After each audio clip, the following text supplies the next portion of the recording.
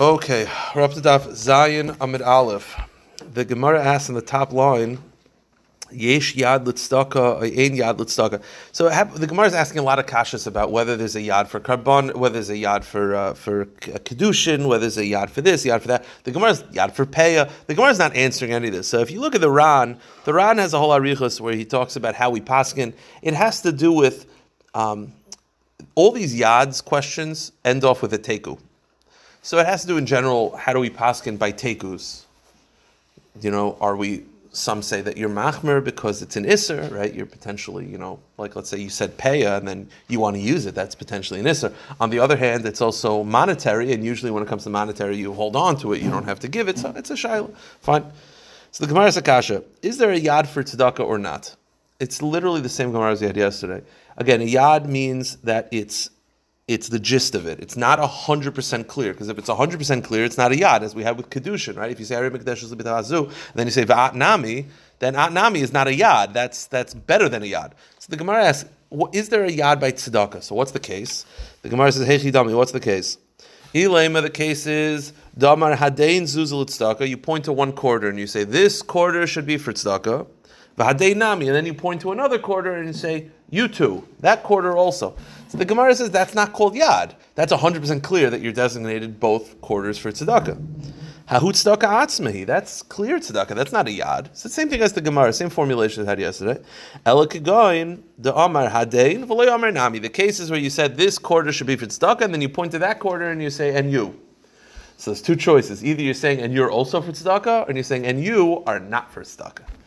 Okay, those are your choices. And because it's slightly vague, it's a yad, so you didn't formulate the whole sentence, we're not clear. There's a little bit ambiguity. Did he mean that the other coin is also tzedakah? He's saying, oh no, that quarter is used for other uses, not tzedakah. He just didn't finish his sentence. So the Gemara basically asking, is there a yad for tzedakah? To compound the question, mi amrina, do we say, similar to yesterday, we know there's yad by nidarim, by karbanos. Tzedakah is compared to karbanos. However, it's compared to karbanos regarding the laws of Bal Ta'achar. It's in the same pasuk of Bal Ta'achar that we compare tzedakah to karbanos, meaning the same way karbanos, you have to bring the carbon in a certain amount of time, and if you're not your Bal Ta'achar, you postponed it too much. So to tzedakah is the same way. If you designate a amount for tzedakah, you have to give it in a certain amount of time. So the question is, do we say that because tzedakah is compared to karbanos, ein hekesh lemeksa, the mechza, that means that they're compared to all halachas. So if karbanos have as a yad, so to tzedakah as a yad, I don't know. It's compared for Bal Ta'achar, not for other things. Kivin deisish lekarbanos dichsiv. The pasuk says regarding karbanos, regarding Bal Ta'achar, beficha zu tzedakah, and that's referring to tzedakah. So ma karbanos yeshel and yad. So do we say that just like karbanos has a yad, af tzedakah yeshel and yad? Oy dilma Bal Ta'achar diskish. And it's only compared to Bal Ta'achar. It's the same kasha. Another kasha. Yesh yad lahefker. What if in the same situation, instead of tzedakah, you do it a hefker? You say this quarter should be hefker, and this. You point to another quarter and you say, in this quarter. You didn't say, is it hefker? Or you say, in this quarter is not hefker. You didn't finish your sentence. But there's another object there. Huh? Yeah, meaning you point to this table, say this table should be hefker. Then I point to that table and that table. So hefker is not a mitzvah. The other cases were true, but it's the same. So what's the question? So usually you're asking a good question, which is hefker should definitely not be a yad. Like there's no concept of a yad in your regular day speech. The question is, do we say that hefker is very comparable to tzedakah? Because a lot of times when you gave tzedakah, you did it through a form of hefker. If you think about it, like pay is tzedakah, right? It's through hefker. Like a lot of tzedakah was done through hefker. I'm mafker the money. On the other hand, tzedakah is not really hefker, because hefker is for everybody. Tzedakah you're giving to the poor people. So the question is tzedakah and hefker similar enough that if there's a yad for tzedakah, there's probably yad for hefker? Or do you say no, what Shimi said, which is like, hefker is just your speech. Like why? It's not like a neder. If I said this is hefker and I said on that table and I didn't finish, then why would I say it's tzedakah? The answer is it comparable to hefker or not? That's the Gemara's question. Well, if I declare something hefker, I can take it too. True. I guess the case would be exactly. So hefker is slightly different. On the other hand, a lot of tzedakah was formulated through hefker. So do we treat them the same in halacha? Because you're right. Without that comparison, there would be no reason to assume there's a yad for hefker. Because like, why should there be a yad? It's not a mitzvah. It's not a biblical concept. Like, why should there be a yad? The answer is, the Gemara is going to explain, is it comparable to hefker? So the Gemara says, yesh yad lehefker. Dilma ein yad lehefker. Hainu tzedakah. So the Gemara says, isn't hefker like tzedakah? Meaning, it's im timtzi loy mekama.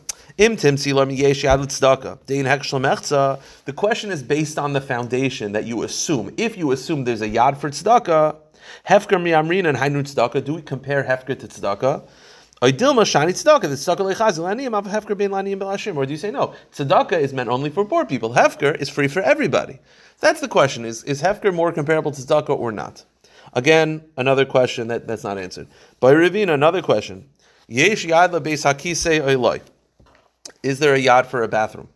What this is based on the premise like this: there's a concept in halacha. It's a shaila in the Amoraim, but the Gemara is obviously assuming hazmana milsahi. Hazmana milsahi means if you designate something as a bathroom, it already has the laws of a bathroom that you can't daven in that room, even if you didn't use it yet.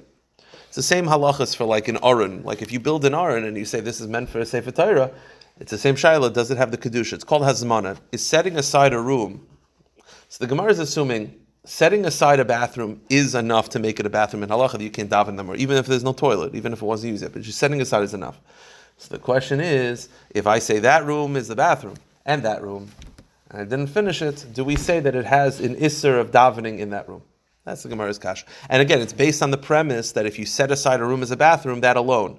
Because if you don't believe in that, and the only way for a bathroom to be a bathroom halacha is you have to actually use it as a bathroom, you have to go to the bathroom in it, then obviously the shaila doesn't start. It's assuming designating a room as a bathroom is enough to make it a room, as a halachic bathroom, that you can't daven, can't wear tefillin in it. And the question is, if you say this room is the bathroom, and that room, you didn't finish your sentence, is that also designated the second room as a bathroom? That's the Gemara's kasha. Is tzedakah the same thing? In other words, if you have in mind, you're giving it to somebody? Mind is not enough, you have to actually verbalize it. But it's negeya when it comes to like tefillin bags, talis, and all these things. Like if you take a tefillin bag, you buy it in the store, and you say, this is my tefillin bag, it could be it has kedusha, even before you use it. So the Gemara says, okay, again, what's the case? It's a similar Gemara that we had before. Hechidami, what's the case? You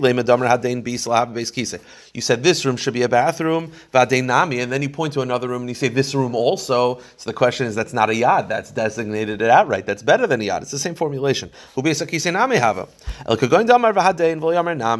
cases where you said this room should be a bathroom, and then you point to a second room and you say, in this room. The question is, do you mean in this room should be a bathroom, or in this room is not a bathroom? You didn't finish a sentence. That's the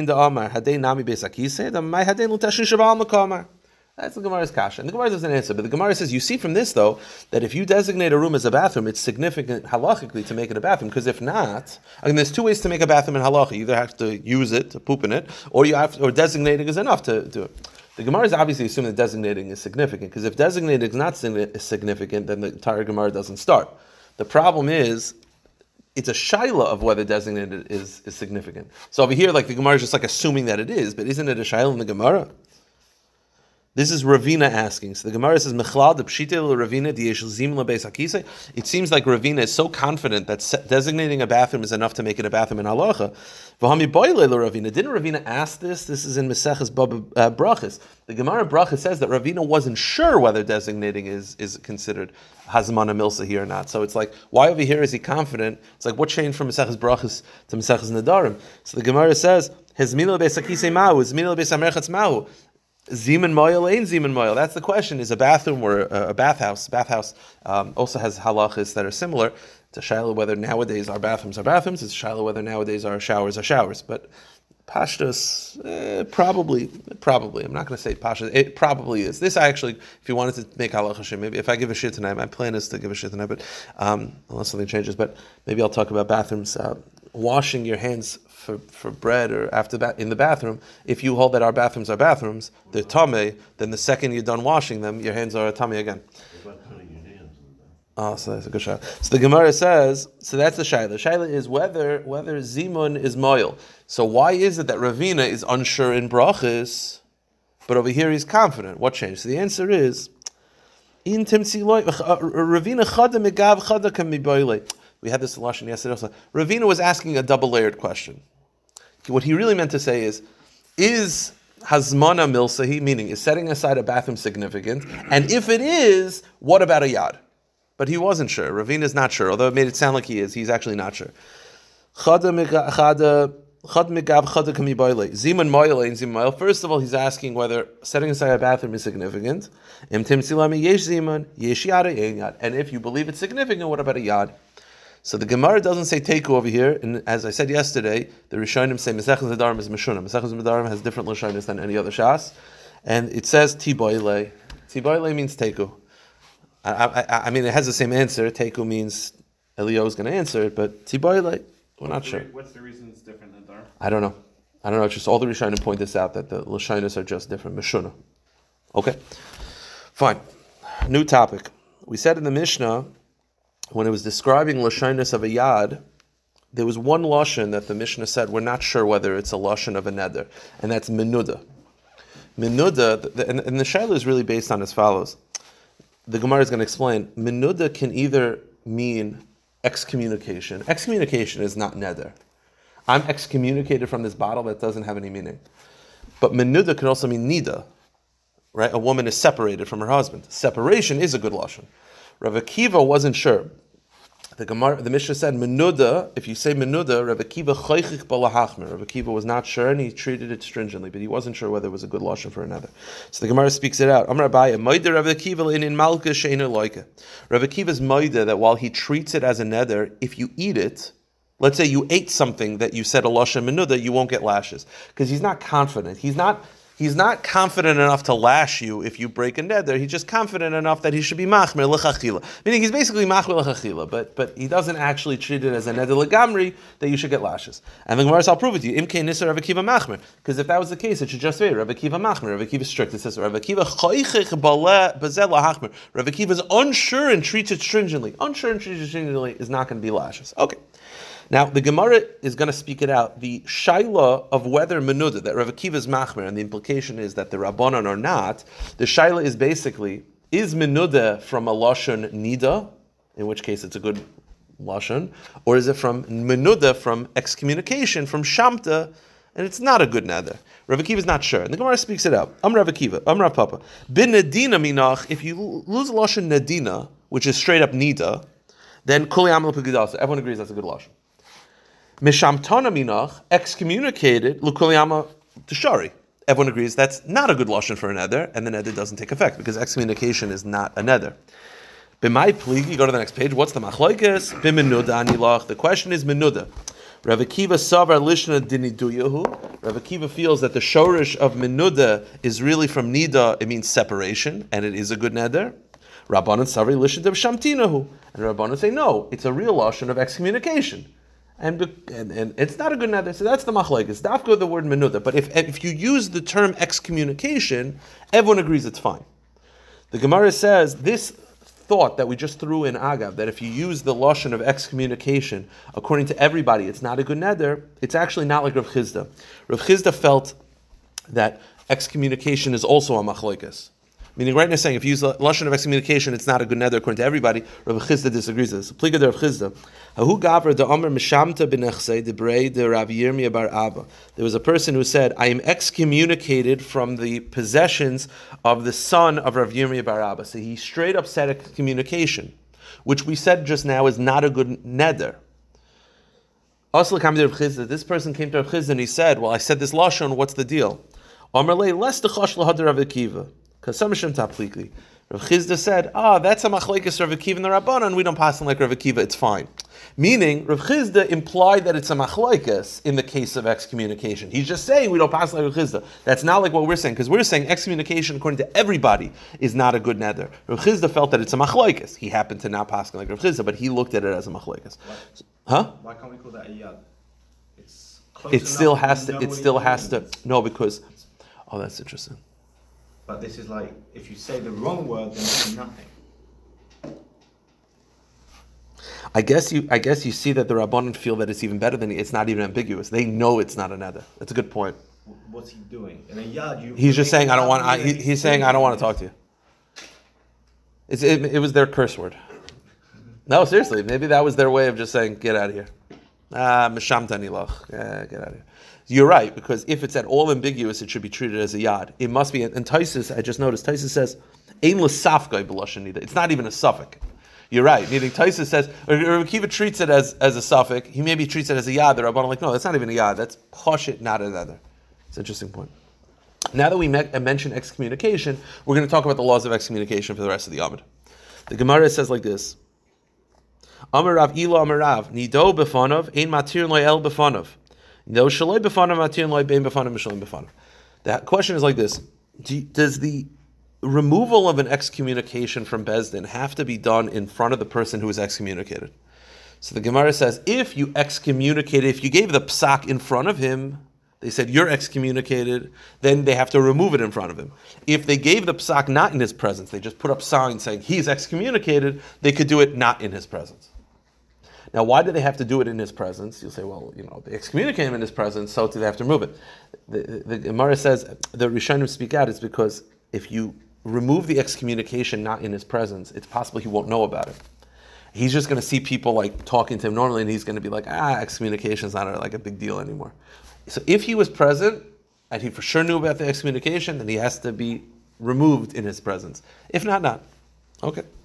The Gemara says, Amar Rav Chanan Amar Rav, Hashemeya Haskar. Why in his presence? Because that way, if he knew about it in his presence, it has to be removed in his presence. So that he knows that the removal was done, and people are not just being lax in the laws of excommunication. Like excommunication meant that it's a shayla in the round of whether the family has a distance, you can't do business with him, you can't let him in shul. It was like a big deal. So if he was excommunicated in presence of Bezdin, it has to be removed in the presence of Bezdin as well. Huh? You're prolonging it. Yeah, that's also true. Amar China Marav, Hashemei Askaras Hashem Pichavera, if someone says God's name in vain. Now, by the way, just Agav, this is a very big shayla in the Rishonim. It definitely means just saying Yud Kei Vav Kei. Right now, if I say Yud Kei Vav Kei, that's for sure saying God's name in vain. It's a shayla in the Rishonim if you say a bracha levatala. Let's say I say Baruch Hashem Shakani B'var. I'm not drinking, just I wanted to. It's a shayla whether that's Asur Deraisa under saying God's name in vain. According to many Rishonim, Magen Avraham brings a whole list. According to many Rishonim, it's only Derabanan. Because God's name in vain is just when you say Hashem's name. When you say it in the context of a bracha, Shakoni Ebed Dvarai is true. I should drink, but if I don't drink, what did I say? I said God's name in vain? No, I didn't. I praised God. That I said, He is Shakoni Ebed Dvarai. Everything is created with His words. It's true. It's a praise of Hashem. It's just a praise I shouldn't be saying. It's a rabbinic prohibition. The reason why it's significant is I once gave a shir about this, so I can talk about this tonight also. I once gave a shir about this, and that is that if you... the halacha is that we will allow, under certain circumstances, you to do a rabbinic prohibition to avoid embarrassing someone, but not a biblical prohibition. So the shaila is, whatever, it has to do with certain situations where you're not supposed to do Sheva Brachas for all 7 days, based on certain situations. And let's say the Chassan and Kala fall into that category, but they don't want people to know about it. So the family is going to be making a Sheva Brachas, and it's a Bracha Levatala. Because they're not supposed to be making a Sheva Brachas, right? If it's a second marriage for both people, you only do it at the night of the wedding. You don't do it for 7 days. So let's say whatever, Or the case that Ravadia asked was that a girl, she had an abortion before she met her husband. So now they have a baby, so everyone thinks it's Shalom Zachar. Not Shalom Zachar, it's Pidyon Haben, Mazel Tov Pidyon Haben. They want to make a whole thing, make a party. It's not a Pidyon Haben. She already had a baby. She just didn't want to tell anybody. So if it's an Issa Deraisa to make a bracha levatala, if it's under the category of saying God's name in vain, you're not allowed to do it even if it causes embarrassment. But if it's only Asur Derabanan, we'll allow it to avoid embarrassment.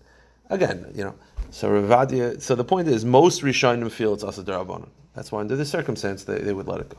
I wouldn't plan it, but you understand if such a situation happens.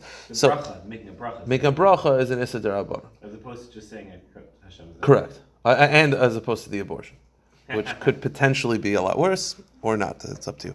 But the point is, but yes, God's name in vain, that's what I'm saying. So the Gemara says, Hashemei Azkar Hashem Pichavera, if you say God's name in vain, either that means a bracha levatala, or just pashtus, you just say Yud Kei Vav Kei.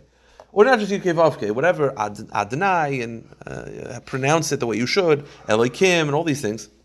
Tzarech l'nadoisei, that's enough that you have to put him excommunication. That was enough to excommunicate someone. Obviously means b'shaygig. No, I think amazing. Yeah. Different world that we were living in, by the way.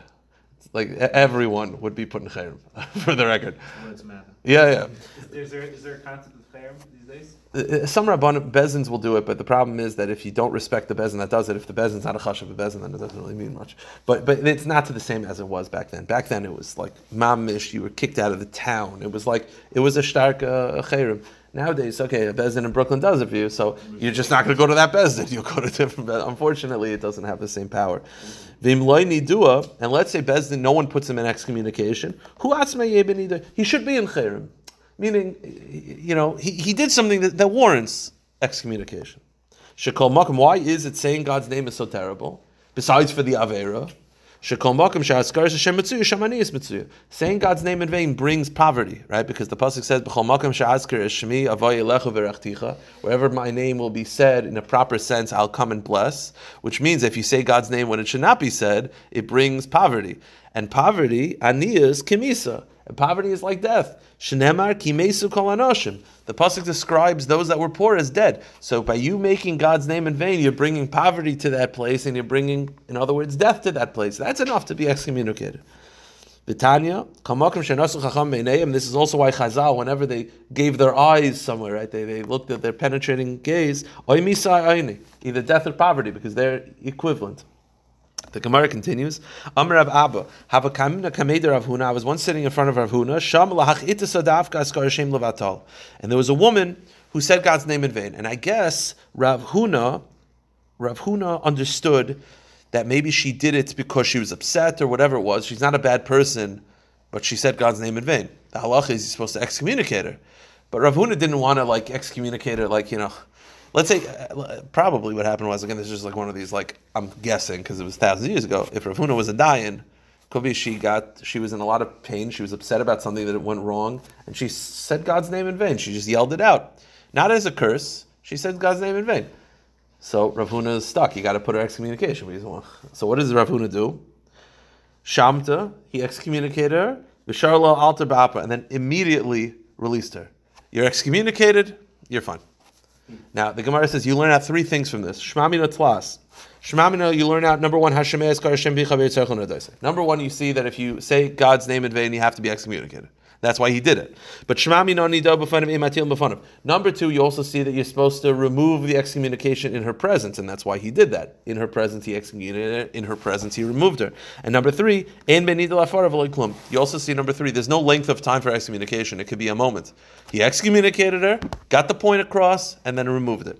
The Gemara continues on with this. Amrav Gidol Mirav Talmud Chacham and Adel Atzmai Meifel Atzmai. A Talmud Chacham can excommunicate himself, and then he can remove his excommunication. So the Ran says that the Rajba and other Rishonim said that that's only true if he didn't really have to be excommunicated. I mean, if he didn't really do something wrong, but he felt for himself, he felt like what he did was wrong, he could excommunicate himself, he can remove it. The Ran disagrees. He says no, he has the power to excommunicate himself and to remove excommunication, which feels like under the wrong settings could create a super villain from a halachic perspective, but I guess it's talking about a real Talmud Chacham. The point is, if a Talmud Chacham makes a mistake, he can excommunicate himself, and then he can remove said excommunication. The Gemara says, Pshita, yes, Pasha, why not? He's the Rav. So the Gemara says,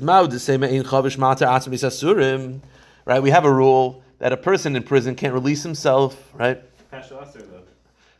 It's different. I don't know. It's interesting. I guess that's the conclusion. So the Gemara says, right? You might think, right? Which means that someone who's in the own prison cell can't remove himself. Which means that even though he normally can remove others, but when he's in it, you think he can't. Kashal, no, he could. The Gemara just ends with this: Heichi dami. What's an example of a Rav excommunicating himself and removing it? Ki hadam arzutra chasida. This is why the Rajba felt that the example given of a Rav excommunicating himself is where he's doing it where he didn't really do anything wrong. This is the example the Gemara gives. The Gemara says, what's an example? Marzutra chasida ki mechayev bar be'rav shamta. When a student from his yeshiva would do something that would warrant excommunication, so he felt he didn't want the bacher to go through. It's upsetting to go through this. This is what he would do. Mishamte nafshe bereisha. He would first excommunicate himself. Okay? Then excommunicate his students so that they're in the same boat. And then when he would go home after yeshiva, he would release his excommunication so that his family wouldn't have to distance himself from him. And then he said, well, once I'm removing mine, I remove my students as well. Not in front of him? Yeah. By the way, I guess it was probably both was done not in front of him. But also interesting, it shows you that like that's how he looked at his students, that he didn't want the students. Basically, he said that I'm going to go through it, and the student will just sort of get, by proxy, get all the halachas agav. All right, we'll stop here, pick it up tomorrow, B'ez Hashem.